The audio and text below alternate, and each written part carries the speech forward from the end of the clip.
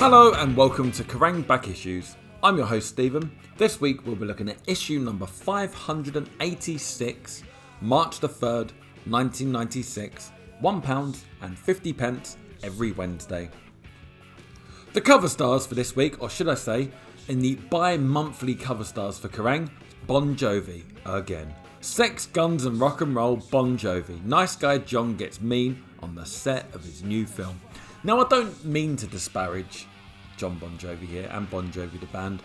I'm sure there's some Bon Jovi fans out there. Look, I quite like Bon Jovi. I think they're a very good band. They've written some absolute bangers. But doing this podcast back, it's just never ending with Bon Jovi and Kerrang. Oh my God.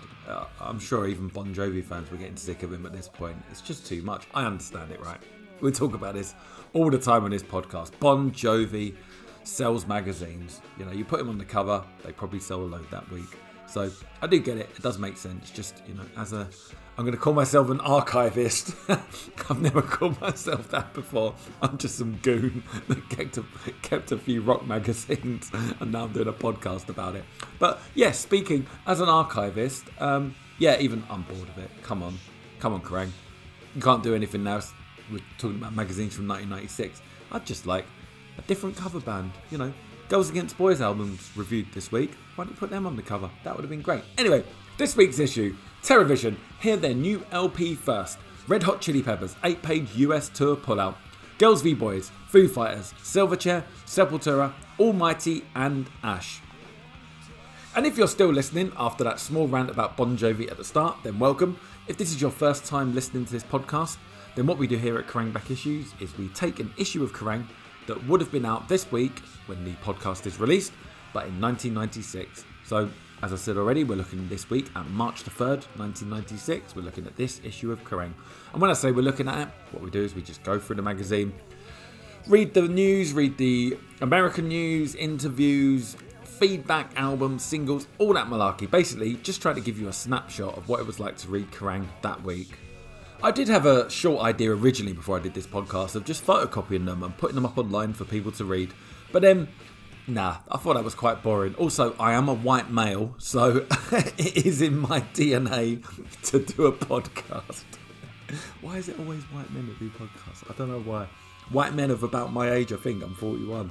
So, yeah. Anyway, if you would like to get in contact with us here, don't know why you would, at Kerrang Back Issues, we can be contacted. Instagram, Kerrang Back Issues. Twitter, Kerrang Pod. And email kerrangbackissues@gmail.com. Let's begin this week's issue before I say anything else that might offend anyone. I don't think I've said anything offensive. If you're offended about me saying that there was too much Bon Jovi in Kerrang, then at this point in your life you probably need to get a bit of a backbone. This issue was created with the following stimulants: the new Rage Against the Machine album, Top Sleeves book You'll Never Make Love in This Town Again, Bruce Dickinson's Alien Detector Kits, Benji's super cheap takeaway sandwiches in Wardour Street, delicious, the hot news that Dog Eat Dog are back for more gigs, Oatfish's somewhat misguided Girls vs Boys Muriel episode, Mad Malcolm Dome's impending stint of jury service. 1, 2, 3, 4, 5, 6, 7.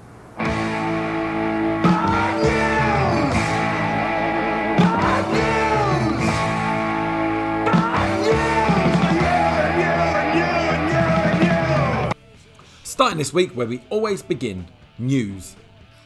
Ash, the Irish upstarts, have revealed that their next album contained songs about teenage sex. Speaking from Rockfield Studios in Wales, where the three-piece are completing their full-length debut album, cheeky frontman Tim Wheeler told Kerrang about the subject matter for the album. There's no revelations about the world in the lyrics, but there's quite a bit of teenage sex on there, and it's quite personal, he reveals. All the songs were written in the last 4 months. Although we've been trying to get the album together for a year, but I wrote all the lyrics here. It's taken me ages to get them together. The biggest problem is that I'm just really lazy. Musically, the threesome of Wheeler, bassist Mark Hamilton and drummer Rick McMurray have honed down their approach and are threatening to rock out big time. The album's miles away from the whole pop thing that we do, affirms Wheeler. There's some full-on rock songs on there.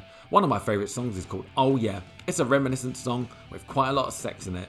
There's one song that sounds like Thin Lizzy playing Sonic Youth. It's pretty amazing. At the minute it's called Starsky, but that's a working title. In fact, we're right in the middle of a title crisis at the moment. The band's title crisis means that they haven't got a title for the album, nor have they nailed down the track listing. Although their last 3 singles, Kung Fu Girl from Mars and Angel Interceptor, are expected to be included. The band's next single is called Goldfinger and is due out on April the 15th on the Infectious label. The song is apparently not named after the James Bond movie of the same name. "It's just a working title that's stuck," explains Wheeler. "We're not massively into the film. It's a good song, but I'm starting to get sick of it because I've heard it a million times." Ash's major studio debut has been plagued by recurrent bouts of laziness and the odd snowball fight. Working in the studio has been a bit weird because there's only so much you can do at one time or in 12 hours. This album is our first big statement and we put a lot into it. It's really important to us, but sometimes we're the laziest band on earth at the moment. By about midday, we're ready to go down the pub. Bon Jovi and Alanis Morissette were both honoured at this year's Brit Awards, which were held at London's Earls Court on February the 19th. Bon Jovi beat Green Day, Foo Fighters and Garbage to win Best International Group. Morissette won Best International Newcomer, for which the Foo Fighters and Garbage were again also nominated. Jon Bon Jovi took time off from filming his new movie The Leading Man to collect the award. In his acceptance speech, he thanked his wife Dorothea, who joined him at the Brits, his children and Kerrang editor Phil Alexander for putting me in his magazine. God, don't he put him in his magazine. Morissette performed Hand in My Pocket live at the Brits. She will play the following UK dates: London Shepherd's Bush Empire April 14th, 15th, 16th, Birmingham Aston Villa Leisure Centre 18th, Manchester Apollo 19th and Glasgow Barrowlands 20th. On Friday, March the 1st, Jon Bon Jovi and Richie Sambora will be appearing on Chris Evans' new TV show TFI Friday, which will be screened on Channel 4 at 6 p.m, repeated later the same night at 11:55 p.m.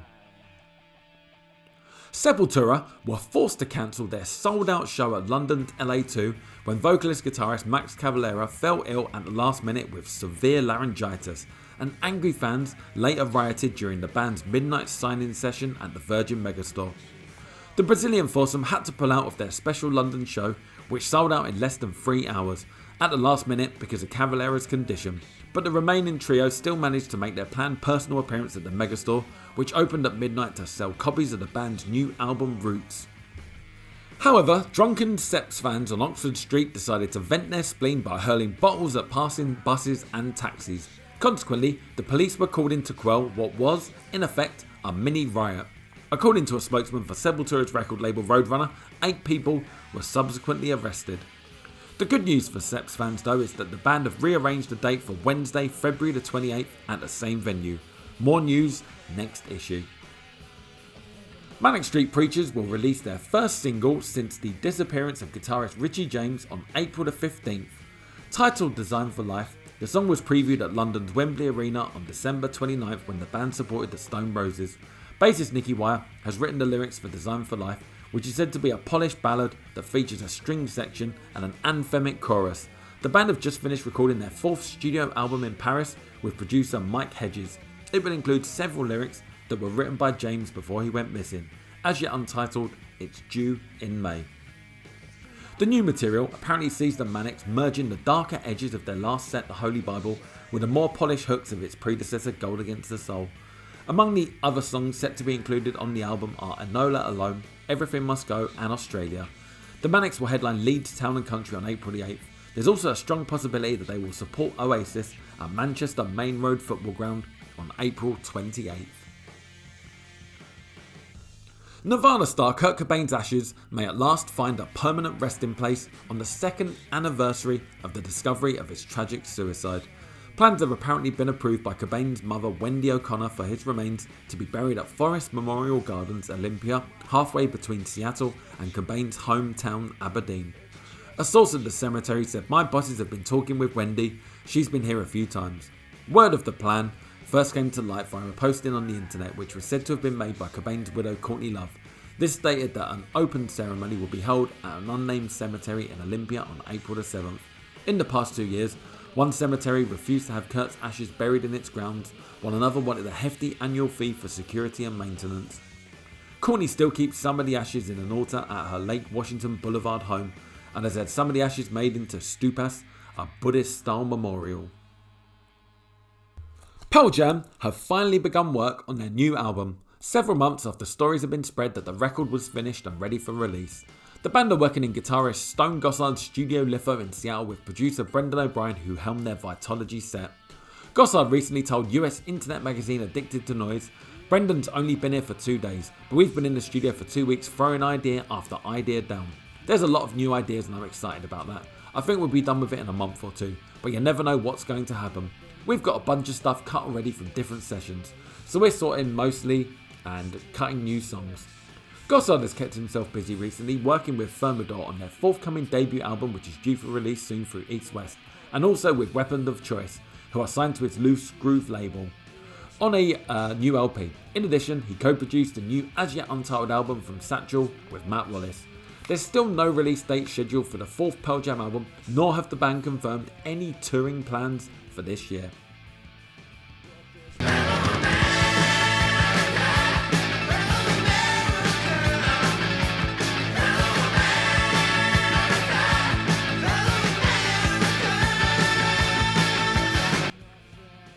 American news, starting this week with Don K in New York. Dog Eat Dog, who are currently in love with life after their huge success in Europe, are now recording their highly anticipated second full-length album. The Butcher Brothers, Tom Suarez and rap wizard The RZA will all produce tracks on the album, and songs set to be featured include Isms, Sore Loser, Rocky, Numb and Bulletproof. There's no confirmed release date as yet, but the band's record company Roadrunner plan to push this one in the US in an effort to match the band's overseas breakthrough. The All Borough Kings album has sold more than 400,000 copies throughout Europe. Red Hot Chili Peppers' Anthony Kiedis and Dave Navarro were among the stars hanging out and amiably signing autographs at the massive US launch party for Beggar's Banquet Records, held at the ultra-hip, multi-level knitting factory. Hundreds were in attendance, grabbing the free food and open bar open until 4 AM, and watching live performances by ex-Cult frontman Ian Astbury's new band, the Holy Barbarians, and legendary surf guitarist Dick Dale, last heard on the Pulp Fiction soundtrack. Astbury's band delivered a tight psychedelic set, apart from their cover of the Beatles' Helter Skelter, which was a total disaster. Iron Maiden rolled into town for a sold-out show at the Academy, proving that the band still have a devoted hardcore following in the States. The crowd was wildly enthusiastic throughout the band's energetic set, with Blaze Bayley receiving a particularly warm response. The night before the show, a party was held in honour of Maiden manager Rod Smallwood's birthday at Muffins, a darts and billiards place on the east side. Bayley guitarist Dave Murray and Janet Gears and drummer Nico McBrain were there, but bassist Steve Harris was missing. He'd been up throughout the previous evening, having been stuck on a broken down bus in the wilds of New Jersey. No word on how many candles were on Rod's cake. Observers reportedly had problems keeping count without the benefit of a calculator. Next up, we have Kevin Roberts in Seattle. Seattle's Most Famous found themselves playing the Good Samaritans when rain nearly stopped play for Smashing Pumpkins last week. Although the Pumpkins made it to Seattle, their equipment trucks were trapped several hundred miles away in Portland amid stormy scenes which would reduce anyone not called Noah to tears. The band briefly considered cancelling the gigs, but eventually decided to put out an appeal to borrow the necessary equipment instead. Step forward Soundgarden, Pearl Jam and Alice in Chains. According to Smashing Pumpkins' road crew, the four-piece ended up taking the stage for their sellout shows at the Moore Theatre using a Les Paul guitar belonging to Stone Gossard, an amp borrowed from Soundgarden and various items belonging to Jerry Cantrell. We now join Lisa Johnson in LA. Since Kaya split last year, singer John Garcia has formed a new band called Slowburn. The four-piece band played their big LA debut at the Dragonfly last weekend. According to fans at the scene, Slowburn sound a lot like Kaya's. "They're heavy," said one longtime Kaya's fan of the new outfit, and they kicked over all their gear at the end. Meanwhile, keeping it in the family, ex-Kaya's bassist Scott Reeder was doing the band's sound at the gig. Smashing Pumpkins are currently on tour in Japan, but that doesn't mean you can't find out more about your favourite rock band. If you have access to the World Wide Web, you can visit the Pump-Link-Dum site on spider.metropolis.net/Billy/pumpkin.htm. It's an entire website devoted to the Smashing Pumpkins. There are essays like the end of the Smashing Pumpkins as we know them, and readers can even pose questions and topics to be discussed by other Pumpkin heads. And naturally, there are also pictures and sound clips to check out. Does a NoFX concert sound like a romantic place to say I do? How about if that concert's in Hawaii? That's almost exactly what happened for Epitaph Jeff Albata, who married his fiancée on the Isle of Paradise. Albata and many of the Epitaph gang spent a weekend in Waikiki for a major NoFX concert there. On the spur of the moment, Albata and his fiancée decided Hawaii would be the place to take their vows. One day, they were knocking their boots in the mosh pit the next taking their vows in the sand. Congratulations. Ever wondered what fabulous movie stars buy when they go record shopping? Well, if you're Daryl Hannah, you might pick up the Annie DeFranco release Not a Pretty Girl on CD. Or, if you're Drew Barrymore, you'll drop about $750 on a bunch of vinyl albums, most of them jazz. One more thing, you'll dye your hair. Both actresses were once flaxen bleach blondes. Now Daryl's hair is a punky pink hue, while Drew's locks are now jet black. Both are also said to be incredibly polite and courteous shoppers. We now come to the perennial cover stars for Kerrang! Bon Jovi. Sex, guns and rock and roll. That's what Phil Alexander finds when he steps onto the set of Jon Bon Jovi's new film. What's it all about? And why does John end up in bed with women he doesn't know? Read on. It's 11 AM Sunday morning. We're in London, down by the Thames. It's cold. Bouncing around in a trailer parked on the north bank of the river is Jon Bon Jovi, his lovely wife Dorothea, their 2.5-year-old daughter Stephanie and Kerrang! John is in town shooting The Leading Man, his second major feature film following on from his starring role in Moonlight and Valentino, which is due to hit Britain in March. He's been here for a month, living in South London in a rented house and working 6 days a week, 12 hours a day.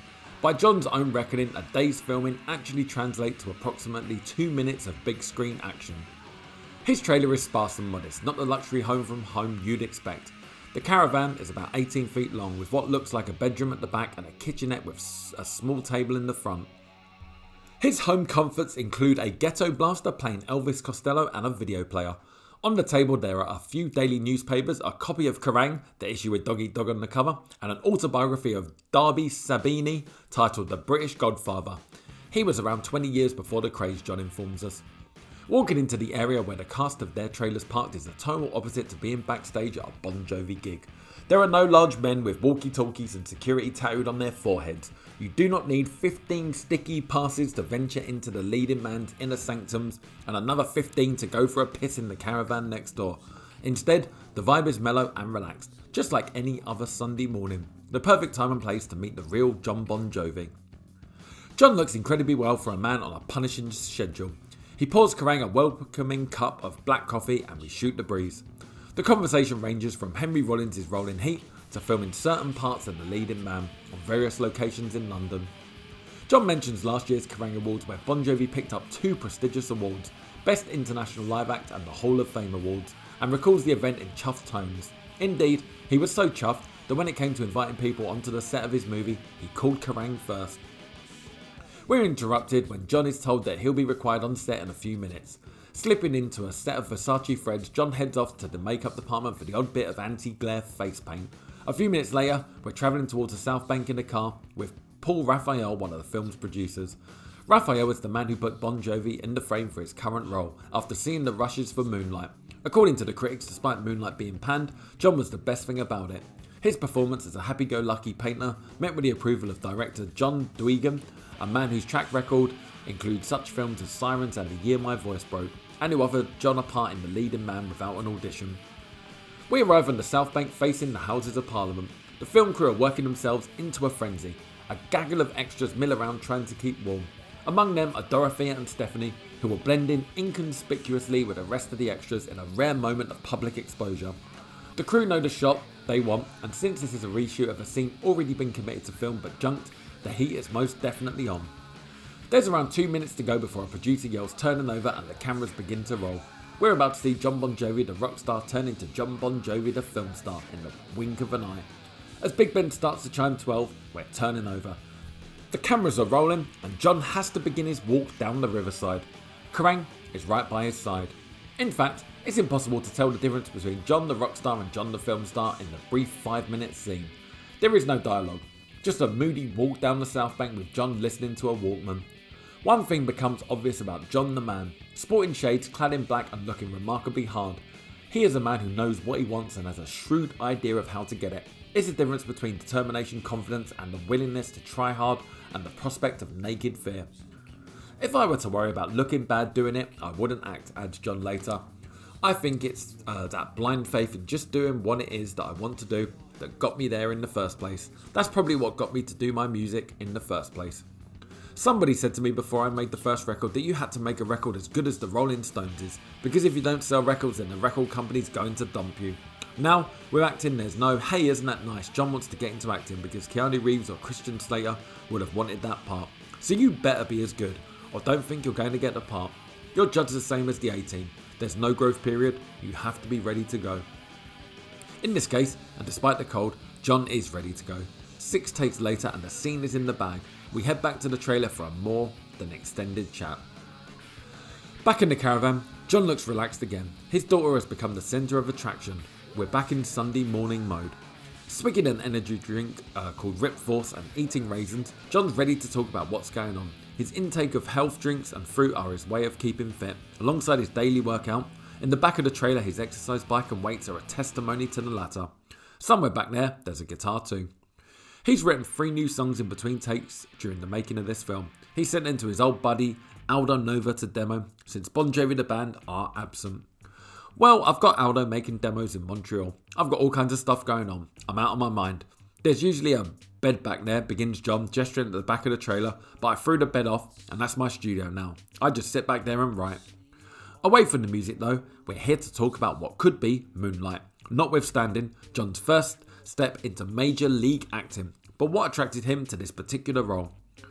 The stretch states John, just the idea that there was going to be a darker side to the character. The painter in Moonlight was comfortable in his own shoes, but it wasn't very different from me playing me. With this guy, he's a real SOB. John plays Robin Grange, a famous Hollywood actor who comes to London to work with established playwright Felix Webb, played by the actor Lambert Wilson on a West End play. Grange offers to help out the playwright, who is having an affair with a young actress named Hilary, played by Fandy Newton, profiled on the panel on this page. John picks up the thread.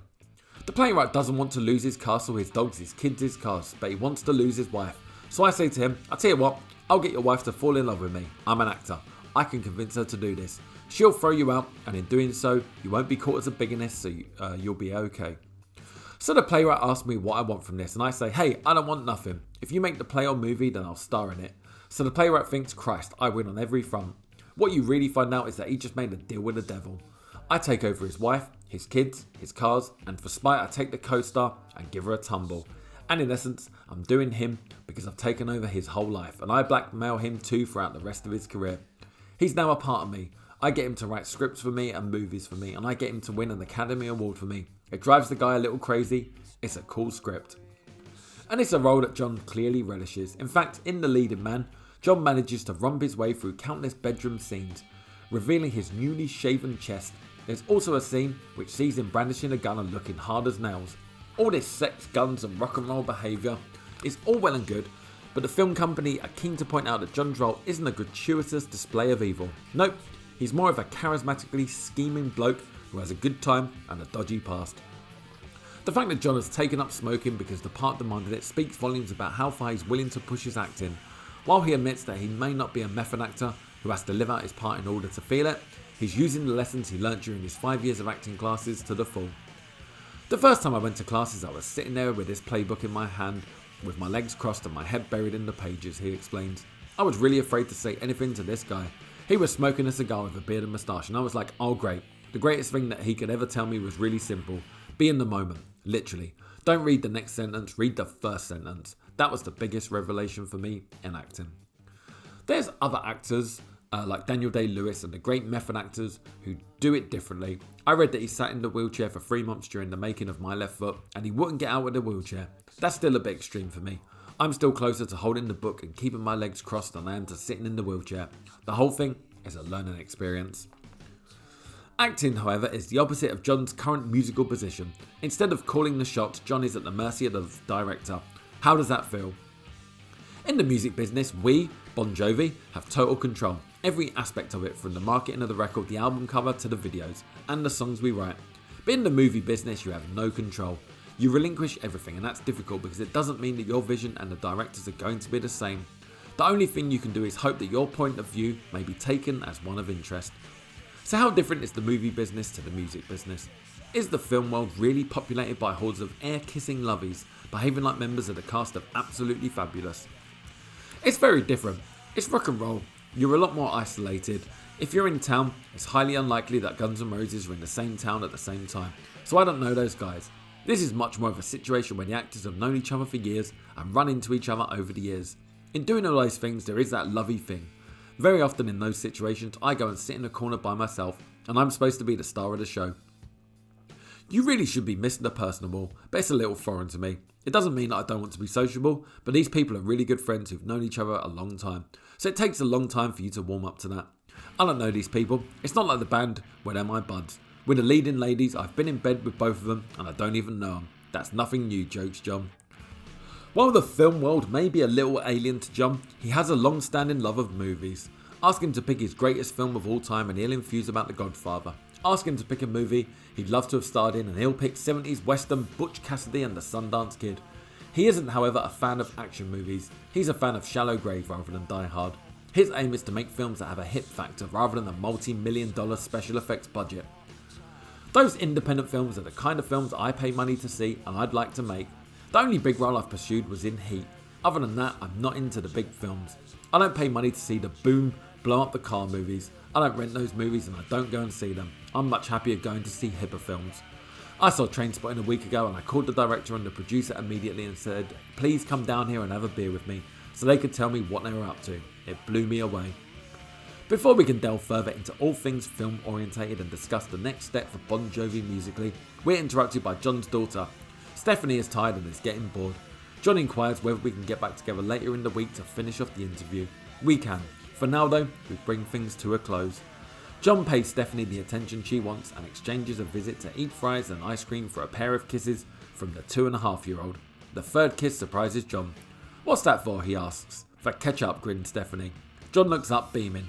Rock star, film star, and more than anything, a proud family man. Do you know where you are?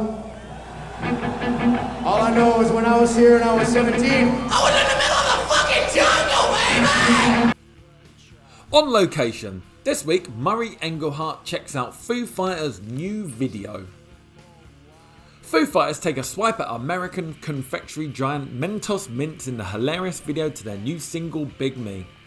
Filmed on location in Australia, the video shows the band sending up the Mentos TV ads in which someone always gets out of a sticky situation simply by popping a Mentos Mint into their mouth. The Foos version shows the band acting out free spoof ads with their very own Fruitos Mint coming to the rescue. The video was shot at 2 locations in Sydney between late December and early January during the band's visit to Australia as part of the annual Somersault Festival.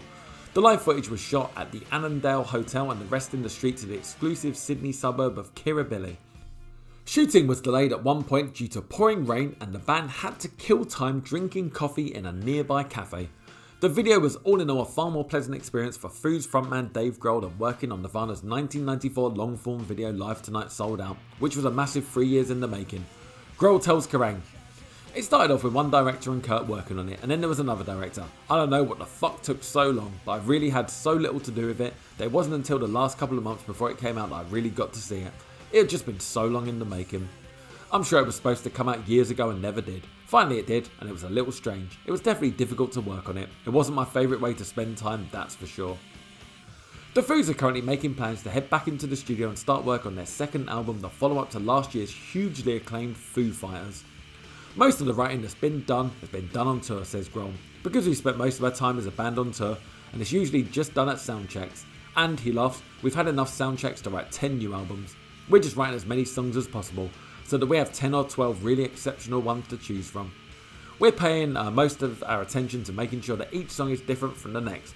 Some of them are 8 minutes long, very slow and very sappy. Some of them are 2 minutes long, really fast and just sort of goofy. We're just trying to mix it up so the next album will be exciting. I'm sure it will, and I'm sure things will be far more powerful in this album just because there are 4 people. It will just be enough of a difference that you'll be able to tell the first album from the second one, which I think is really important too.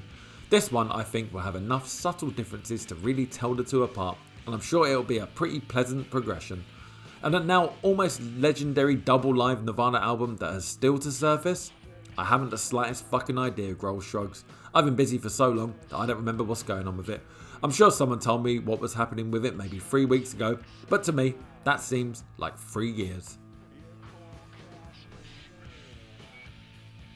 Satan's Little Helpers. If they're not making girls pregnant and causing trouble in their native island, punk quartet Joyrider can be found in the pub, running up a £2,000 bar tab. Paul Brannigan meets the Naughty Little Devils. One time we played in Belfast and I got thrown out of the club before we were due to play. When I eventually persuaded the bouncers to let me back in, I got on stage and said, "This next song's dedicated to the bouncers because they're all bastards. They wanted to lynch me, but I just thought it was hilarious." Joyrider's Phil Wolseley laughs at the memory. From the outset, the Portadown Quartet existed to have fun and take the piss. The band formed in 1992 when frontman Phil hooked up with the only other people he knew in Portadown, with decent musical taste. Bassist Simon Haddock, guitarist Cliff Mitchell and drummer Buck Hamill, recently replaced by Carl Alty. Much fun has been had at other people's expense since then. This is the group who printed up t-shirts saying "Belfast sucks again" to wind up other Northern Irish acts. This is the group who appropriated religious imagery and paramilitary slogans on record sleeves. And this is also the group who annoyed sectarian bigots in their mid-Ulster hometown by busing Catholic and Protestant kids to their out-of-town gigs. There were never any fights, well not until we got on board anyway, Phil says with a smile. But the Joyrider piece de resistance, however, with a series of posters featuring a portly Orangeman, as in Ian Paisley type Protestant figure, with a slogan "Reservoir Prods, did they not like that?" Says Phil, apparently someone has bootlegged that image and is using it on a t-shirt. They sell thousands of them outside Ibrox, home of Glasgow Rangers Football Club, and we don't get a penny out of it. I can't really complain though, because I used to bootleg Therapy t-shirts. What comes around, goes around I suppose. Curiously enough, it was through Therapy, or more specifically their satanic teddy bear frontman Andy Cairns, that Joyrider got their first real break. Phil bumped into Andy wandering around the Reading Festival site in 1993 and passed on a tape. Andy was so impressed that he agreed not only to produce a single, Dweeb King, for the band, but also to release it on his own Dublin-based record label, Blunt. After a second Blunt single, Getting That Joke Now was chosen as a Kerrang Single of the Week by guest reviewers Megadeth no less, major labels came sniffing around and the band signed up with A&M's subsidiary Paradox.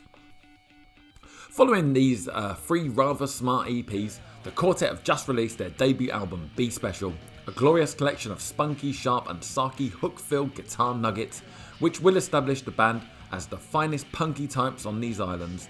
And rest assured that unlike some of our spiky-haired stateside cousins, you'll never hear Joyrider whining about the pressures of the music industry and how life sucks when you're successful. Joyrider still remember the days when punk rock was about having a laugh. We've got some serious lyrics, but at the end of the day, we want to entertain people, Phil explains. I went around Europe saying that we're not cartoon punks like Green Day, with coloured hair and stuff. And then this twat, points as bassist, Simon, walks in with his hair dyed red. Cheers, mate.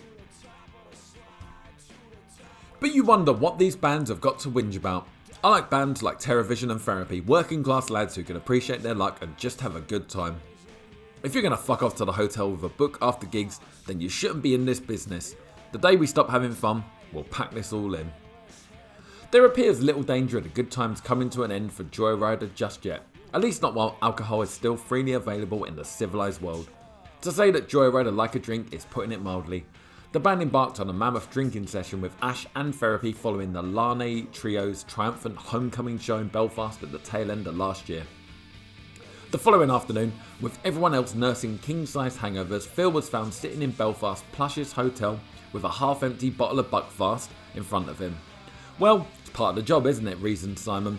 "One of our best drinking days was at Reading last year. I sat drinking Red Bull and vodka all day until they basically threw me out of the tent. Then I thought it'd be a good idea to steal one of the security golf buggies, and I actually started the thing with my front door key, which was obviously a sign that God wanted me to do it. I was sitting with a big skunk weed spliff hanging out of my mouth and the police were just clearing people out of my way. It was class." The 4 weeks spent recording Be Special in Bath threw up numerous opportunities for the band to indulge in more mischievous mayhem. Bath had never seen anything like it. "We had a flat above this nightclub," recalls Phil, "and for some reason we had the nightclub keys too. It gave us some very useful chat-up lines for American tourists. We'd invite young ladies back to the club and a great time would be had by all. We'd go to these raves and bring 30 complete strangers back drinking with us," Simon adds. "By the end of our time there, the local drug dealers were shaking us by the hands and handing out their mobile phone numbers. Apparently, they'd never been so busy in their lives." Not surprisingly, the quartet's activities did not pass entirely unnoticed in the quiet town. Our producer Stephen Harris was working with Cud, who'd just been in Bath, and they said that there were rumours around the town that we'd got 3 girls pregnant and left an unpaid bar bill of £2,000. There's a pause as Phil and Simon contemplate this slight on their good name. Eventually Phil breaks the silence. That's bollocks. It was closer to £3,000. With B Special nestling in record racks across the land, our cheeky heroes will soon be doing what they do best, tearing around the country with a fistful of top smart tunes.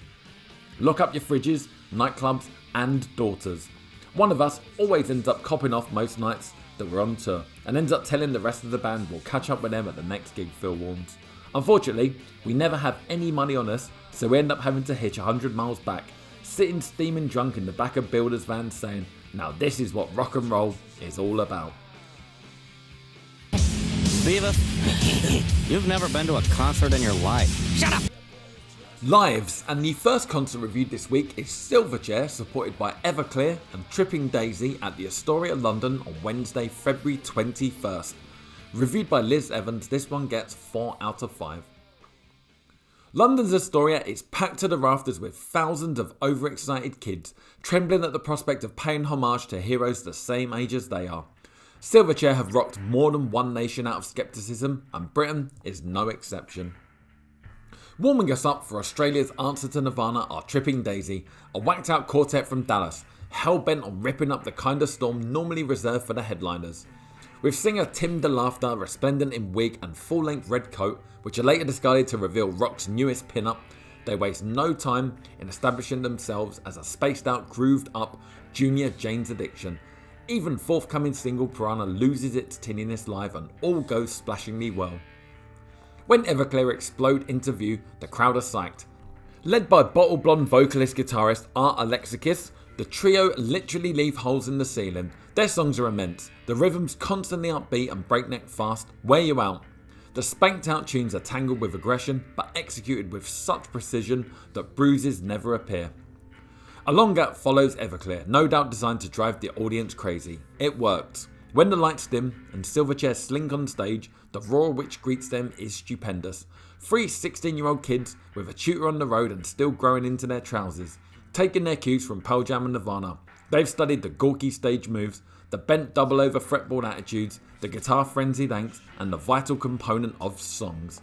They never slip up, chucking them out thick and fast. Leave Me Out, Pure Massacre, Israel's Son, and a few impressive new numbers are all big and bursting with ambition. Silverchair could be your best mate, your boyfriend, your brother, you.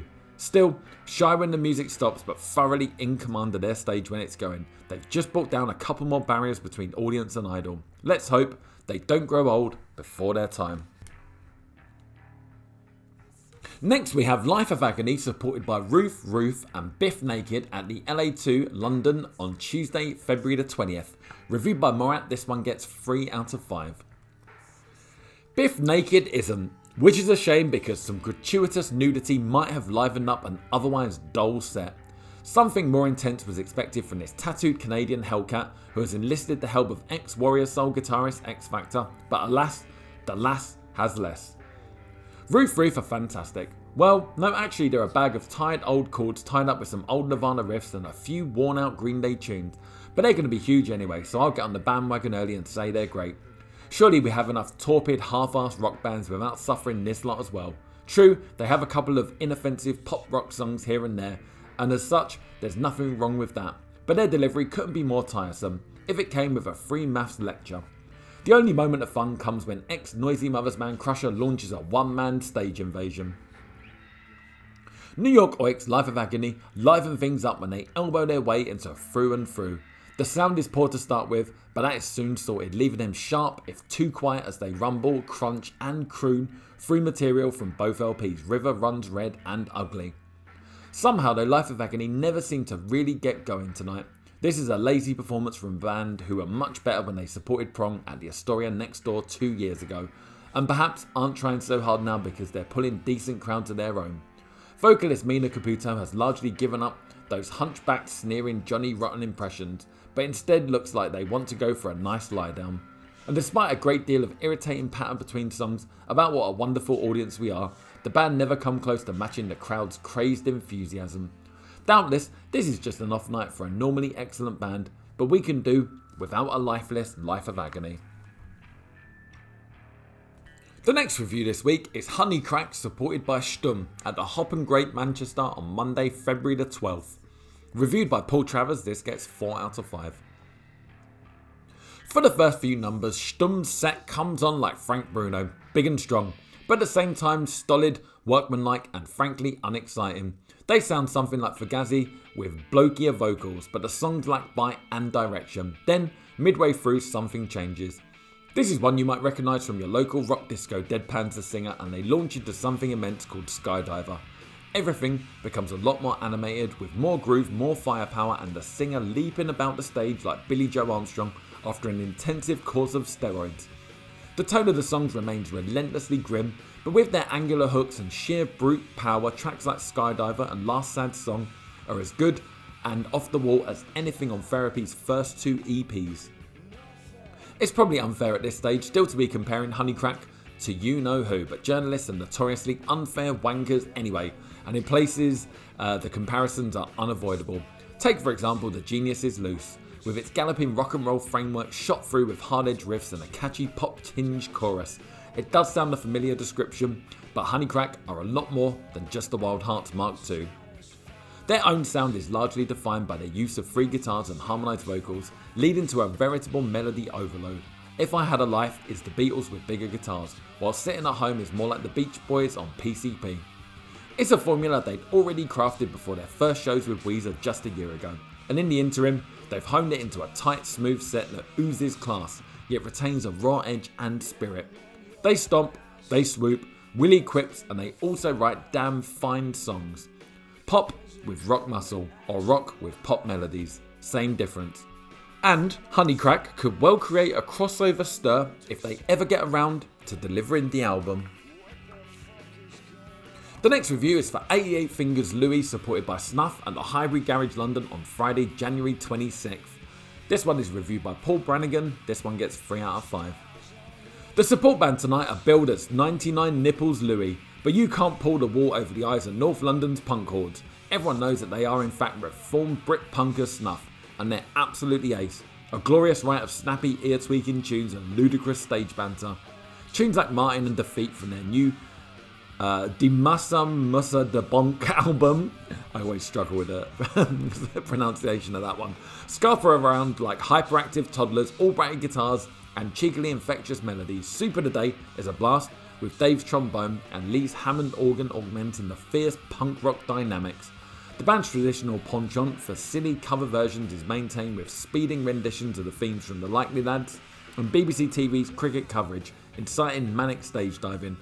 On this sort of form, Snuff will have little trouble reclaiming their Brit punk crown. At the close of the set, a Mohican punter stumbles towards the bar and promptly pukes up on the steps. Punk rock. It was never going to be easy for 88 Fingers Louie to follow Snuff's exhilarating display, but the quartet were about as exciting as a Tory party conference by comparison. Long delays due to equipment problems didn't help their cause, but frankly their anemic tunes weren't much cop anyway. The singer tried hard to generate some atmosphere, but within 15 minutes, those audience members who weren't heading for the exit were roundly abusing the guitarist for his horrible pointy guitar and calling him a carcass reject. Energy levels aside, 88 Fingers Louie had very little to recommend them. Moral of the story, choose your support bands carefully or you could end up looking a little bit silly. The last review this week is for At the Gates, supported by Dissection and Rain at Trillions Newcastle on Tuesday, February the 6th. Reviewed by Liam Charles, this one gets 4 out of 5. Stumbling into the singer from the headline act on the way in, you know that Small Faces cover you were hoping for won't happen. Otherwise, this triple thrash treat isn't half as predictable as expected. Local heroes Rain batter with a bass-heavy barrage, disciplined enough to make many an international outfit sound like a sack of spanners. Gratuitous shifts in pace are never employed, and the blossoming Tyneside 4-piece rarely descend into blurred hyperspeed frenzies. Unlike Dissection, who slip the leash every now and again and produce something which sounds rather like a washing machine on full spin. The bullet belt and studded armband image is a tad passé, while not many people these days are scared by songs with both the words crimson and death in the title. At the Gates don't need to rely on silly costumes and hammer horror lyrics to terrify their audience. They've got singer Thomas Lindberg, who looks like a wild man of the mountains. His voice is pretty fearsome too, and the hefty Swede barks over the stunningly heavy but precise Blinded by Fear and Suicide Nation from the colossal Slaughter of the Soul LP. One is forced to the conclusion that At the Gates are, in this field, the best in the world. They make Slayer sound about as threatening as the Osmonds. In last week's Kerrang, there was the start of a two-part piece on TerrorVision. So last week we got to meet two members of TerrorVision, and this week we're carrying on and meeting the other two. So we begin with the sarcastic, laid-back one. He was a tubby nerd at school, and he lives on a caravan park, and he tells Paul Elliott he was a teenage glam rocker. Meet dreadlock TerrorVision guitarist Mark Yates. On the outrageous James Bond-styled cover of TerrorVision's wicked new album Regular Urban Survivors, dreadlock TerrorVision guitarist Mark Yates dangles heroically from a wire, a Bowie knife strapped to his leg, a speeding sports car beneath him, and a space shuttle blasting off in the distance. Pretty neat stunt all round. But Mark wasn't always so super cool. He hasn't always played the all-action rock and roll star. On the contrary, the schoolboy Mark Yates was a regular Norman no-mates. Very fat, quiet, hair whiter than paper is how Mark describes his younger self. I was dead shy, didn't like school, couldn't get out fast enough. It's the classic rock and roll story. Introvert kid spends 15 years failing to get his leg over, picks up an electric guitar and ends up beating the birds off with a shitty stick. It happened to Mark Yates and it could happen to you. I've been in bands since I was 10, Mark reveals. I got my first guitar, then, and if we resorted back to Cavemen tomorrow, the one thing I'd miss would be electric guitars. The young Yates was weaned on the wild blues power of Jimi Hendrix, the primal death rock of Black Sabbath, and the rampant metal of Judas Priest. Priest were my thing when I was little. British Steel were the first album I ever bought. The first single I bought was Message in a Bottle by The Police, second hand. Teenage Mark sat in front of Match of the Day on Saturday night scrawling pictures of guitar-toting rock gods. I tried to draw electric guitars with little knobs and metal bits and stuff, he says. I didn't know what they did, it fascinated me. I do some of the band artwork now. Art was Mark's second love, and it was at Bradford College on a graphic design course that he met Lee Marklew. Lee and Mark hit it off immediately. They and a bloke called Mike formed Bradford College's most ridiculous minority group, the Glam Freaks. College was a brilliant laugh, Mark smiles after a gulp of K-cider. There were three of us, me, Lee and Mark, who had long hair. Everyone thought we were hippies. Mark was soon trying to blag his way into Lee's band. He'd been in tons of bands by then, none more infamous than his first Brute Force. 2 guitars, drums, no bass, says Mark of Brute Force's innovative sound. We weren't really metal. Kerrang wasn't even invented then. We couldn't play, but we just did the school disco and got dragged off. When I met Lee, he said his band needed a guitar player. I said, I'll do it. And he said, go fuck yourself. A week later, he let me in. We were called Vietnamese Babies. After Vietnamese Babies came a new band and a new drummer, one David Shuttleworth, Shutty to his mates. We were called Masquerade. It wasn't really working. The singer were a bit of a twat. We were a 3-piece and Lee sang for a bit, but you need a frontman. Enter Tony Wright. The lineup was complete, but the new band name, The Spoilt Brats, sucked. We weren't an awful tragic glam band, like people say, Mark insists. We were fucking ace, but the name Spoilt Brats held us back, so we changed to TerrorVision. It's a really bad 60s B movie about a brash American guy who gets a satellite for his TV and is so fucking obnoxiously big that it attracts space aliens who come down for his TV and eat his family. TerrorVision was snapped up by EMI, but success didn't come overnight. When their debut album Formaldehyde came out in 1993, TerrorVision couldn't get arrested. Mark stayed cool. I'm really glad the way it's gone. We've built it up. We've never even looked for a fucking deal in the first place. We do it because we enjoy it. So when Oblivion went through the roof and 4 more hits followed, how did celebrity change your life? Not a lot really. You'll be in a pub in town and you hear somebody you went to school say, oh, he's changed now. And I've never even fucking seen him in the first place. I haven't changed, not consciously. People think you're rich, and that's what upsets them. That's why I'd never do the lottery. If you won it, it'd be a fucking nightmare. If you don't buy the pub around you, you're a tight cunt. And if you do, you're a flash cunt. I drink in Leeds now. I can't be arsed with it.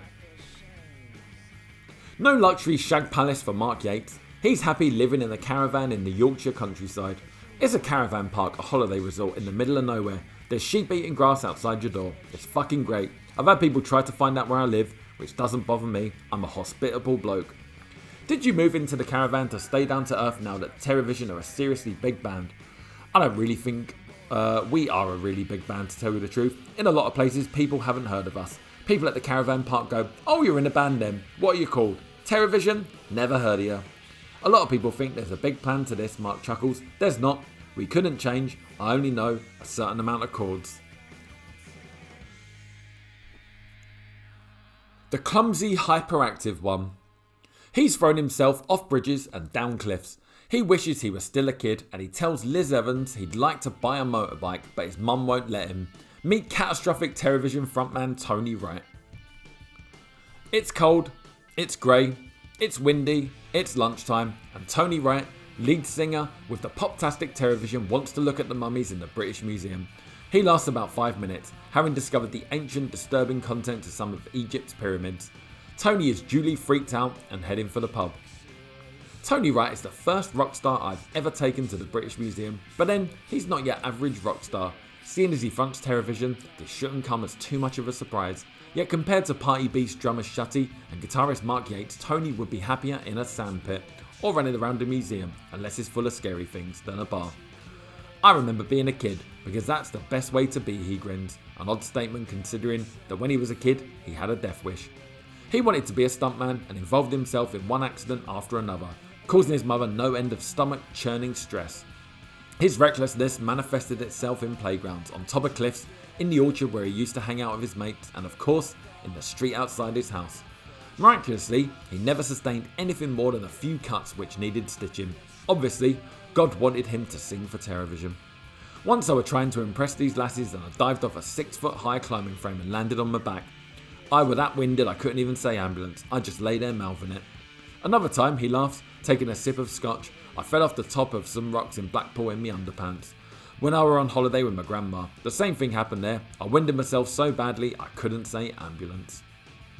As Tony Wright grew up, so did the accidents. When he was 15, Wrighty nearly drowned after a canoe crash at notorious danger spot Selbury Toll Bridge. And during Terrorvision's first tour, he leapt off a flyover bridge when he was drunk and scratched his entire body on the tree below. Since then, he's cut down on his drinking, but he's looking forward to getting old so he can smash up overpriced crockery in department stores without getting arrested. During his days off, Tony opts for a quiet life, hanging out with his girlfriend, going to the movies, and cycling up to the Yorkshire Moors, although even that doesn't keep him out of casualty. "I love going out on my mountain bike," Tony glows. "I'd like a motorbike, but my mum says if I had one, she'd pay someone to steal it from outside my house because I've broken enough bones on my mountain bike." Tony's happy-go-lucky, accident-prone attitude permeates every aspect of his life. He never analyses his success, he simply enjoys it. If he gets spotted in the street, he feels excited, giddy and embarrassed. He loves dressing up like a prat and flinging himself about on stage in front of thousands of people, and likens it to miming with a tennis racket in your mother's clothes when you were a kid. He doesn't have an ambition and exists in a state of limbo, although he thinks he might be an explorer in 10 years' time. He'd like to do away with money and replace it with a barter system. He later advises me to dance for a new pair of shoes, although if he had 30,000 quid, he'd buy an atoll, which is an island with a sea in the middle. Strange. Traditional education appalls Tony Wright because it ignores the value imagination, and in his book, barefaced enthusiasm counts for more than any amount of cool or brains. In fact, cool is a word which bears no relation to Tony Wright whatsoever, which probably ironically makes him cooler than most. Most people join bands because they want to be cool. Obviously, this was not Tony's objective. He'd got into music through his older sister and discovered Led Zeppelin, and he first joined a band after a cider drinking and banana peel smoking session down the park, following his mate's suggestion that he reply to an ad for a singer in the local paper. I were only 15 and the ad said 16 to 22-year-old wanted, but I went anyway and I sang Wishing Well by Free. The rest of the band were all much older than me, but they were all alright. So I did this gig with them. We called ourselves Subject, which isn't very good really, is it? I was with them for about 6 months, but then the guitarist moved away. After such an inauspicious start in the entertainment business, Tony continued to amble around Bradford's pubs and began bumping into Mark Yates, Lee Marklew and Shutty. One night, he stood in for Mark at his DJ spot at the Wheatsheaf pub. Not long after, he asked Mark if he could join the Spoiled Brats. He told me to fuck off, but I went for an audition with them and I had to sing Teenage Kicks by the Undertones. Only I didn't sing it, Lee did, and I just sat on the drum riser. Afterwards, they all went, "Right, what do you think?" And I said, "Well, I haven't done Out," but no one really cared. Luckily, Tony could do it. rather well as it happens. Nowadays, he's a full quarter of the Terrorvision experience, bounding around on stage like an over-exuberant puppy dog. But even today he says he couldn't continue if he suddenly stopped enjoying it. After years as a car park attendant, a printer and working in graphic design, he has very definite ideas about job satisfaction. I'd sell bread if I didn't like this. I know people say it's your career, but it's no good if you don't like it. I'd break down. It'd do my head in. Tony Wright, just like a kid. Gonna get it together, my bell. Like my bell, I got the ill communication. My bell, got the ill communication. Feedback, and this is where we find out what pissed off the grungers this week. We start this week with a letter of the week. What the fucking hell do you think you're playing at? You produce a special Valentine's Day issue of your great music read, and there are no pictures whatsoever of the absolutely wonderful shaggable horn monsters by the names of Shirley Manson and the gorgeous Shauna Uzel, apart from the one microscopic little picture of Shirley. You must be out of your mind. What we really need are more regular pictures or posters of these two most bonkable rock babes, preferably in the shower or taking part in naked women's mud wrestling. We beg you to include more of what we want and less of sad bands like Green Day. Ross and Damien, Rochester. I'm so glad that Kerrang decided to give that incredibly sexist letter of the week the letter of the week. Ridiculous. I guess it's 1996, right? That's how things were. After I saw one particular album featured in your recent 100 Greatest Rock Albums of All Time booklet at number 52 and heard that the band in question were modelled on Pearl Jam, I went out and bought their debut album immediately. The band are of course Silverchair and the album is Frog Stomp. Having seen their pictures in Kerrang, you have to forgive me for thinking they look like three little spotty pubescent tossers who were simply flirting with the idea of being in a rock band. But I was pleasantly surprised when listening to their album to hear that their sound was both powerful and musically mature, and I would like to take back all my preconceptions of them. Well, that wasn't until I heard they were rebelling against their Pearl Jam clones image by preparing a much heavier and weirder second album. Why? If you've sold in excess of 1 million copies of your debut album and created what has turned out to be the best alternative rock album of 95, kicking shit out of the Foo Fighters and Alice in Chains albums, and leaving the Chili Peppers Collective Soul and Mad Season for dead, why change your style? Being compared to Pearl Jam isn't an accusation, it's a compliment. Eddie, Seattle. Honey Cracks Sound Like the Wild Hearts was the label attached to the band when they first emerged. Let's face it, the King of Misery 5-minute single did bear a passing resemblance, but the new single Go Away should rid them of that tag forever. The Wild Hearts would never release anything this shite. Long may Ginger and Co rule. Seth Belslem. I've just heard that the Sex Pistols are coming back. At first I thought that it was the best thing to happen this year because I would finally get to see them live. I'd give my right arm to be able to see Johnny Rotten anywhere. But then I thought better of it. Apart from the fact that the four of them, with original bassist Glenn Matlock, are now about 40, what terrifies me was the fact that this new wave of US punk, which is about as punk as a saucer, there is a very big possibility that the best punk band ever will be listened to by 12-year-olds while they hold their mum's hand. I can't think of anything worse than the Sex Pistols being turned into Green Day or Rancid. I would also like to know why the hell every time Kerrang has something to say about the Sex Pistols, you always print the same bloody photo from the God Save the Queen video. Malcolm McLaren, Rotten City. What do we have in this week's issue of Kerrang? Courtney Love was fondled by security guards. Pearl Jam are being sued. Good. Ozzy hates the French and can swear a lot. The Beastie Boys don't like Joe Elliott's hair. Blimey. What the Flaming Lips bought with 20 quid. Wow. When Richie Sambora threw up. Gosh. Plus a mine of fascinating facts about our favourite star's dream date. I thought Kerrang was a magazine about rock music and not about what Nick Holmes would do with Joe Brand. Yuck. It's an insult to your readers' intelligence. No wonder everyone thinks rock music is a laughing stock and helps to promote the cliched image rather well. David Calvert, London. I recently bought Kerrang and noticed an item in American news on a fanzine called If This Is Seattle, Where's Eddie's House? It was written by two fans and this is fucking terrible. If people find out the guy's address, then he could be in big trouble. There are fucking psychos out there, you know. Over the last couple of years, Eddie Vedder has been responsible for some of the finest sounds in rock. He has respected his fans and given them the best. So show some fucking respect for him. Pearl Jam are my favourite band, but I don't go tormenting the guys. As Mike McCready said, our band won't exist if things like this continue. And I'm sure that no one out there wants that to happen. A Jam fan, London. Just putting my tuppence worth in here. If the person that wrote this letter into Kerrang actually read what they said, the fanzine, which is called This Is Seattle, Where's Eddie's House, doesn't actually include Eddie Vedder's address. Blimey.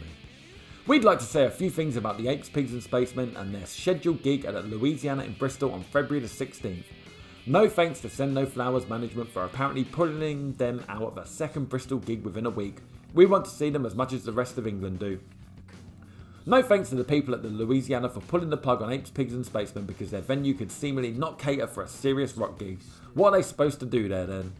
Thanks to the Apes for being such great guys. We will definitely come and see you again. The Four Maces, Bath. Ill communication. I forgot to mention at the start of this episode that there are no singles reviewed in Kerrang this week. So let's move on to The Last Word.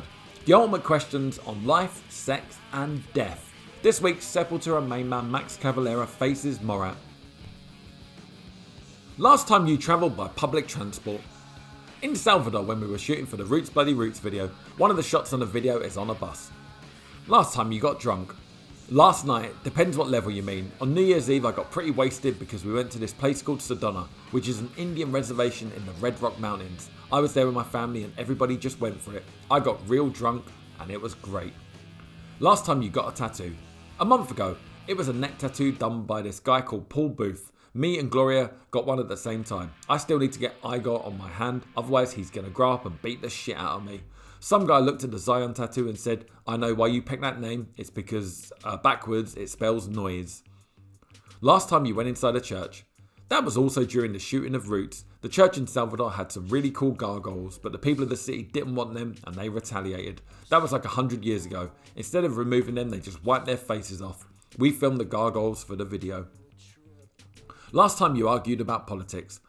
Probably one of the last interviews I did. Last time you did something embarrassing on stage. Well, it wasn't really embarrassing. When we went to shoot the video, the percussionist was rehearsing with like 100 or 200 people watching, so it was kind of like a show. He called me up on stage and I'm like, shit, it's a bunch of drummers. There's no place for me here. The percussionist started playing new song Ratamahata and we tried to play along with the CD, but because all the drums jump around, the CD kept skipping and stopping. We tried it 3 times and I finally looked at them and said, it's not working, I'm going to the bar. Last time you got in a fight. Real fist fight? That's got to be in Brazil. The bar that we used to go to is where all the punk losers hang out and this guy started giving me shit about Sepultura, calling me a rock star because we've been out in Brazil. I'm not going to take shit from this punk calling me a rock star just because I went out of Brazil, and he didn't. Actually, it was pretty bad because I was real drunk. I started fighting with him and the security guy and all the people in the bar were my friends. The security guy just grabbed his arms and I know it was a real coward thing, but I grabbed a rock and just splattered his face. Then the security guy threw him out. That was real bad. Last time you bought an item of clothing. In Salvador, I bought a couple of shirts. I'm going to buy some soccer shirts while I'm in England because you just can't get them in America. Last time you did something you regretted the next day. I don't know, it's been a long time. Most of the time if I do something I regret, I don't remember it. Gloria has to remind me and I have to call people and apologise for something I don't remember. Last time you stayed up all night. Probably in Phoenix at home, just drinking and talking and listening to CDs, and then you suddenly realise you're drunk as fuck, it's light out and you're gonna have a terrible day. Last time you told a lie. Probably going through customs, when they ask all those stupid questions. We came to the UK as tourists, but that's a lie because we're working. Last time you wanted something you couldn't have. I wanted to get an endorsement from Umbro to get free stuff, but I don't think we're gonna get it. Fuck it. Last time you threw up. I throw up mostly every day because I have an ulcer. I don't puke blood, but I puke a little every day. Last time you gave money to charity. Most of the time in America I really don't do that shit because I think it's fucked up. All those bullshit McDonald's charities, it's a bunch of crap. I think the last time was when me and Paolo were in Brazil and there was a bunch of street kids outside a bar at midnight. Giona kept chasing them away, so me and Paolo decided to buy them a whole round of burgers and shit and then told them to go away. At least they got to eat. Last time you went to a gig. Probably Deftones and Life of Agony, but I didn't stay for headliners and Franks. Definitely not. Last time you got angry. Yesterday, some chick doing an interview tried to tell me that she knew for sure that the Nail Bomb, Max's side band vocals were faked. I got really angry at her, like, if you want to believe it's fake, then that's your fucking problem. I love the album like it is. The people who bought it like it because it's so fucking raw, and yet it's got some fucking terrible reviews in Germany. How long can you last? You can last for as long as you're doing what you like. If you're not doing what you like, it'd be like a Kurt Cobain kind of shit. A bullet in your brain would be the best thing. Basically, we're heavy metal, aren't we? We made a record that was so heavy it couldn't get off the turntable. Albums, and the album of the week this week is Girls Against Boys with their album House of Girls Against Boys. This one is reviewed by Paul Rees and this gets 4Ks. And also, this album is the soundtrack to this podcast. I didn't want to listen to Bon Jovi anymore because they've been on the cover just far too much. I'm still moaning about Bon Jovi, aren't I? Anyway, let's talk about Girls Against Boys. Welcome to the House of Girls Against Boys, in which Girls Against Boys wave their final goodbyes to Coltdom before hitting major label pay dirt for a cigarette fog and across a table strewn with broken bottles and overflowing ashtrays. If you've been here before via the jagged drone of the excellent Venus Luxure #1 album or the deliciously debauched Cruise Yourself, you'll know exactly what to expect, only more so. House of Girls Against Boys is perhaps the band's definitive diary from the gutter, a black-hearted journey through one night on the piss and on the pool in a seedy, neon-lit downtown, right up to the bleary-eyed confusion that greets the first morning light, scratching a 5 o'clock shadow and draining the last glass of cheap liquor.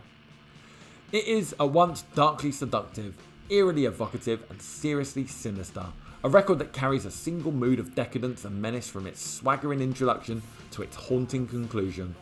It picks you up in a yellow cab, whisks you down the same streets that De Niro drove in Taxi Driver, pushes you past the pimps, the whores and the deadbeats on the sidewalk into a nicotine-stained after-hours strip club, chats you up, gets you laid, shoots you full of speed and caffeine and finally drops you off with a dull ache creeping up your spine and a blinding white light flashing on and off in your head. Surefire and Click Click are your starting point. Guitars waving like switchblades across the thumping pulse of Johnny Temple and Eli Janney's basses, leaving Scott McCloud's Marlboro sneer to pick its way through the debris. Crash 17 X-rated car drops the first pill against a frantic, confused buzz and a strange underground surf guitar before Disco 666 slips into an ominously trashy funk groove. McCloud coming on to his prey and cutting her down in the same breath. I'm a sucker for your every move, but there's nothing in your mind, with his most sardonic lounge lizard bark. Then, spinning her through the pure sleaze and sex of Life in Pink and the kind of music you like, and the amphetamine-fried cut-and-paste shreds of Vera Cruz. You emerge blinking into the half-light of the most instantly familiar Girls Against Boys soundtracks, the humping rhythms of Another Drone in My Head, the speed-fueled rushes that lurk within Cash Machine, the last intoxicated blast of Wilmington, which leaves you to nurse an evil hangover to the disconnected noises and ghostly vocals of the supremely fucked up Zodiac love team.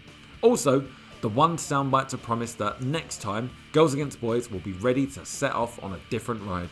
For now though, House of Girls Against Boys takes you on one last vicarious, thrill-seeking trip to the underbelly of their town. Press play for a good time. The next review this week is for the album Beat the Bastard by The Exploited.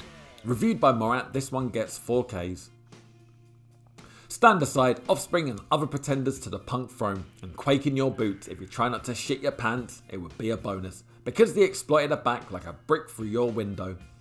Fans of this berserk Scottish 4-piece will know what to expect from this, their first offering since 1990's awesome opus The Massacre, but the uninitiated will probably work out from the subtle title Beat the Bastards that this is not a surprise outing into AOR territory with an album of touching ballads, rather the opposite, as if you needed to be told.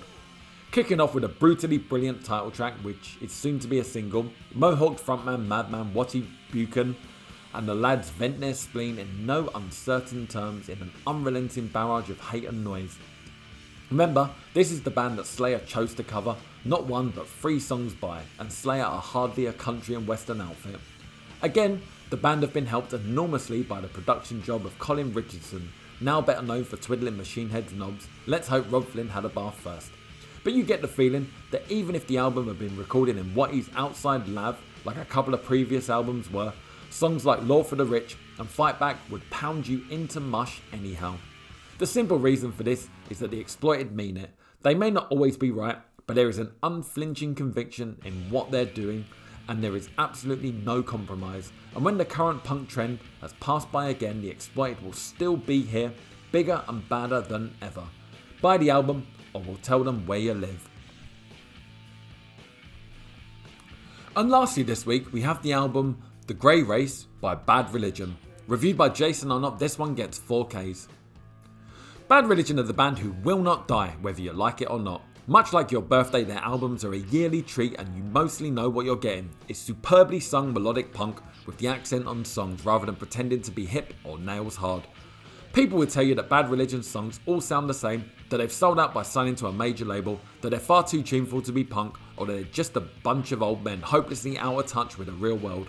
All very much a matter of opinion. But the real question with The Grey Race is whether Bad Religion can still shine without guitarist, co-writer Brett Gurewitz, who left a year ago to concentrate on his booming Epitaph record label. Happily, the answer is yes. Although whether this album actually tops or equals its Stranger Than Fiction predecessor is hard to say.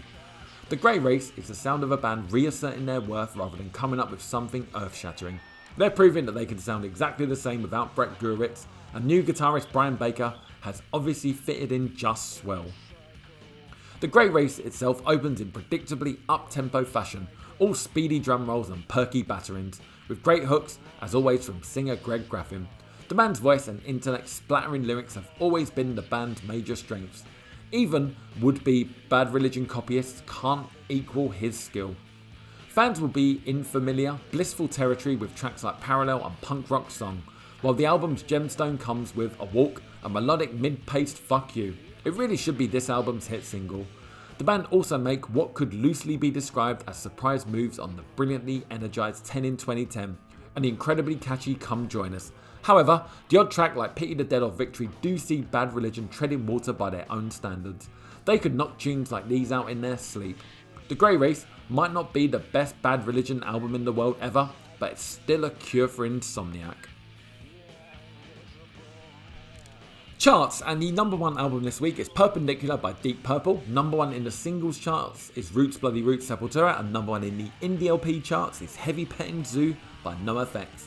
The Reader's Top 10 this week comes from Omar Al Timony from Milton Keynes. Their chart begins 1. Clown Call, 2. Your Mistake Fear Factory, 3. Seasons in the Abyss Slayer, 4. Death Certificate Carcass, 5. Block Machine Head, 6. Escape to the Void Sepultura, 7. God of Emptiness Morbid Angel, 8. Use My Third Arm Pantera, 9. Stigma Alive Ministry, and 10. Left Hand Path Entombed. Star Track this week come from Dog Eat Dog main man John Connor. Their chart begins 1. Anything by Goldfinger, 2. Root Sepultura, 3. Grassroots 311, 4. Mantra Shelter, and 5. Anything by the Genius Flash Geezer. Next week in Kerrang Back Issues. Yeah, it's the new Metallica album and we've heard it. Full story and world exclusive interview. Plus, Bon Jovi, Kerrang visits John's London house. Wow. TerrorVision new album reviewed. Dog Eat Dog, hardcore fashion doggy style. Black Crowes, Chris in the Dock on US Court TV, plus Presidents of the USA, Smashing Pumpkins, Bruce Dickinson, Paradise Lost, Silverchair, and Sepultura. Thank you so much for listening, as always. I really do appreciate it. If you'd like to leave a review for this podcast, then please do leave us a review on Spotify or Apple Music. If you can give us 5Ks, not 5Ks, 5 stars or whatever it is, that would be great. I'd really appreciate that. If you want to leave a bad review, please don't do that. It's not very nice, is it? Anyway, we'll be back next Wednesday as usual. I look forward to talking to you all then. Bye for now.